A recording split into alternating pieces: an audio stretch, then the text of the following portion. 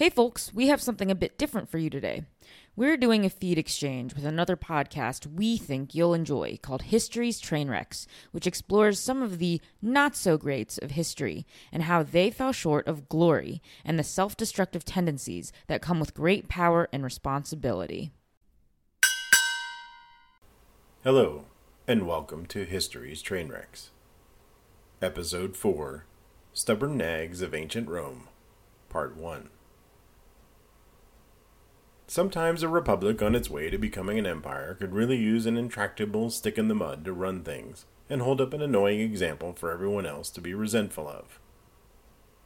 Ancient Rome was blessed with two, Cato the Elder and his great-grandson, Cato the Younger. The Catos. Cato the Elder, born in 234 BCE, was a simple fellow of simple tastes. He inherited a small patch of land when he was young, and spent his youth learning how to run a farm. One of his neighbors was Manius Curius Denatatus, a man known for his military feats and rigid, simple character. The young and impressionable Cato had found himself a role model. His chance at military service came with the second of Rome's famous wars against Carthage, the Second Punic War, in 218 BCE. Cato's service in the legions contributed to a decisive victory at the Battle of the Metaurus, where Hasdrubal, the brother of Rome's public enemy number one, Hannibal, was killed. His time fighting against Carthage also gave Cato a lifelong hatred of Rome's greatest enemy, to which he applied his soon-to-be legendary stubbornness and tenacity. Between battles, Cato went home and farmed his lands with his own field hands, dressing and eating and living the same way they did. He wrote De Agricultura, a book on agriculture, farming, rituals, and recipes that is the oldest extant prose written in Latin. His penchant for tough living, and the conservatism that made him seem much older than his years, gained the admiration of his neighbors, who often enlisted his support to settle disputes, sparking his career as an orator. He came to the attention of a nearby nobleman named Lucius Valerius Flaccus, a man always on the lookout for fresh talent, as well as for men who held to the old Roman virtues of conservatism and austerity. Hellenic influence from Rome's more recent conquests in Greece were believed to be bringing an unwelcome element of decadence and luxury into the Roman Republic. In response to this, Cato and the men he associated with put a premium on simple living. In writing a guide to better living for his son, Cato wrote, "In due course I shall explain what I found out in Athens about these Greeks, and demonstrate what advantage there may be in looking into their writings, while not taking them too seriously. They are a worthless and unruly tribe. Take this as a prophecy. When those folk give us their writings, they will corrupt everything. All the more if they send their doctors here. They have sworn to kill all barbarians with medicine, and they charge a fee for doing it, in order to be trusted and to work more easily. They call us barbarians, too. I have forbidden you to deal with doctors." Most doctors in the Republic were Greek. Flaccus accurately surmised that Cato was the new poster child of Roman virtue. With this new political sponsorship, Cato took his show on the road to the Roman Forum, where he launched a career in politics. He was appointed to several high-ranking positions, starting with his appointment as quaestor in 205 BCE. This job was perfect for Cato. His responsibilities included safeguarding the state treasury. In this capacity, he went to Africa with Scipio Africanus, Rome's greatest military commander, the victor of the Second Punic War, vanquisher of Carthage. Unfazed by Scipio's celebrity, Cato took issue with the hero's lavish spending and the lax discipline of his troops. Scipio told this unexpected thorn in his side that he would account for victories, not money. Cato, continuing his lifelong pattern of uptightness and inflexibility, returned to Rome and took the exceptionally unpopular stance of criticizing the Republic's most honored general. Despite this, or maybe because of it, Cato was elected to more offices and ended up as the praetor of Sardinia in 198 BCE, where he was entrusted with the government of the province. Here he put his conservatism and austerity into practice, reducing operating costs, adhering to strict public morality, administering impartial justice, and severely punishing the crime of usury, or charging exorbitant interest rates. There was a revolt in Sardinia during Cato's tenure. I'm sure it was purely coincidental. Regardless, Cato put the revolt down the way he did everything else, quickly and efficiently. Cato was elected consul, the top office in the Roman hierarchy, in 195 BCE at only 39 years old. The hot-button issue of the day was the proposed repeal of the Lex Appia, or Appian Law, which restricted the luxury and extravagance of women in order to save money for the public treasury. It had been enacted during the Second Punic War, when Rome was suffering financially. It also had, as its moral underpinning, a concept close to Cato's heart: the elimination of luxury and self-indulgence, two qualities, it was believed, that undermined Rome's ability to succeed militarily. Applying the law only to Rome's women is a bit of a head-scratcher. Well, not really. Under this law, women were not allowed to own more than half an ounce of gold, wear garments of multiple colors, or drive a carriage closer than a mile from the city. I can't wait to see how this plays out. Rome's victory in the Second Punic War solved its financial problems, what with all the money flowing in from its newly conquered territories. The wealthiest men in Rome, many of whom were in the Senate, figured it was time to let women have some of their luxuries back. Or their wives did. Standing in the way was good old Cato the Elder, ignoring, not for the first time, which way the wind was blowing. His patron, Lucius Valerius Flaccus, his fellow consul for the year, opposed Cato on this issue, arguing to the men of Rome that under the hated law, their horses would be better attired than their wives, and so it should be repealed for the sake of domestic tranquility. Cato made a speech chastising the women of Rome, telling them that letting them wear fancy clothes would cause some women to feel shame and others to delight in petty victories. He said that a woman's desire to spend money was a disease that could not be cured, but only restrained. He claimed the removal of the Lex Appia would render society helpless in limiting the expenditures of women. He went on to explain that women who had become accustomed to opulence were like wild animals who have once tasted blood, in the sense that they can no longer be trusted to restrain themselves from rushing into an orgy of extravagance. The women of Rome, at that moment rioting in the streets in their monochromatic garments, were no fans of Cato the Elder. The consul, tone-deaf to the situation on the ground, went on to berate the hapless husbands of these angry women, telling them that they should man up and not let their wives browbeat them into repealing the law.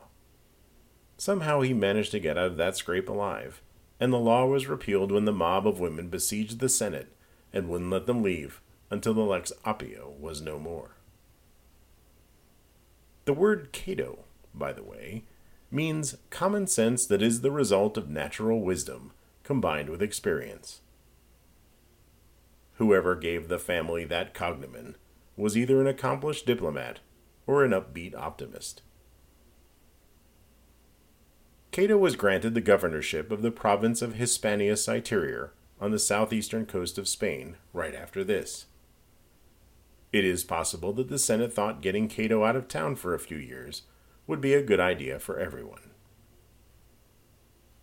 The new praetor maintained his reputation for simple living and forthright action. He shared the rations and work of the common soldiers, and personally supervised the execution of his orders. His conquest of the province was ruthless and brutal, because Cato didn't dawdle. He massacred enemy troops who surrendered, and caused others to commit suicide from the shame of defeat. It was during this time that Cato coined the phrase bellum se ipsum allet, The war feeds itself. He claimed to have destroyed more towns in Hispania than days he spent in the territory. He returned to Rome in 194 BCE and was granted a triumph. A Roman triumph was a lavish ceremony in which a victorious general was paraded through the streets of the city, dressed in purple and gold, followed by the slaves and treasure captured during the campaign. Because the Romans insisted on humility, a slave stood next to the conquering hero, whispering memento mori, remember, you must die, as a reminder that he, too, was a mere mortal. This last part was probably Cato's favorite. He distributed the spoils of his conquest to his soldiers, instead of enriching himself. His return drew the ire of his old enemy, Scipio Africanus, who was consul that year. Returning the favor done him by Cato all those years before during his African campaign, Scipio asked the Senate to condemn Cato's administration of the province, which some sources say Scipio had wanted for himself. Cato used his powers of oratory and detailed financial records to justify his actions in the province, and once again he got away without any trouble. Scipio Africanus wasn't exactly going to start a Cato fan club. Cato went back to military service and commanded troops in the Battle of Thermopylae in 191 BCE, executing a maneuver that turned the tide of battle in favor of the Romans. His fellow commander and good friend, Lucius Valerius Flaccus, gave Cato full credit for the victory, at least according to the story Cato told. He returned home and once again went after the Scipiones, Africanus and Asiaticus, for corruption. As in Africa years before, Scipio Africanus managed to get out of trouble by citing his earlier exploits in battle on which the current peace and prosperity of the Republic rested. He refused to reply to Cato's charges, and said simply, "Romans, this is the day on which I conquered Hannibal." He was exonerated by acclamation, avoiding investigation and trial. This was precisely the kind of thing that got Cato's goat. He was made a censor in 184 BCE, and this was his time to shine. The current meaning of the word censorship derives from Cato's tenure in this office. He became the conscience of Rome, expelling senators from their positions for moral failings. He enacted stringent regulations against luxury, showing off, and having a good time, going so far as limiting the number of guests one could have at a party. He took another swing at the piñata in 169 BCE with the passage of the Lex Voconia, a law that limited what he considered an undue amount of wealth in the hands of women. Cato the Elder, still a big hit with the ladies. He also managed to display his contempt for all things Greek. He used his oratorical powers, and his uptight view of the world, to obtain the release of the celebrated Greek historian Polybius and his friends, who had been imprisoned in Rome. His key argument was that the Roman Senate had better things to do with its time than discuss whether a few Greeks should die in Rome or in their own land. He strongly advocated for the third and final war against Carthage in 157 BCE. After their defeat in the Second Punic War, Carthage was prohibited from waging war without Rome's permission.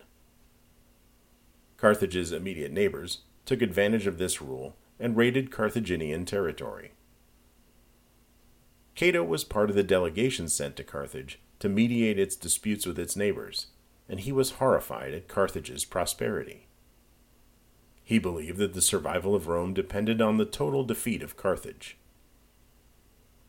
No matter what speech he was giving in the forum, he always ended it with the line, "Carthago delenda est." Carthage must be destroyed. Cato died before his wish came true, but Carthage was utterly defeated in 146 BCE, 3 years after his death. A commission was dispatched by the Senate to make sure Carthage remained in ruins. A curse was placed on anyone who would ever attempt to build on the site in the future. Cato would have been pretty happy about that. Over 2,100 years later, in 1985, the mayors of Rome and Carthage signed a symbolic peace treaty. Cato would not have been happy about that. Hopefully his descendants would turn out differently, maybe less strict, less annoying, less stubborn. In a future episode, we'll meet his great-grandson, Cato the Younger, and discover that the apple doesn't really fall far from the tree. Stay tuned for that story in Stubborn Nags of Ancient Rome, Part 2. On our next episode, we find out why the British never referred to George Washington as General, and the fairly significant role the father of our country played in starting the French and Indian War. Stay tuned for George Washington?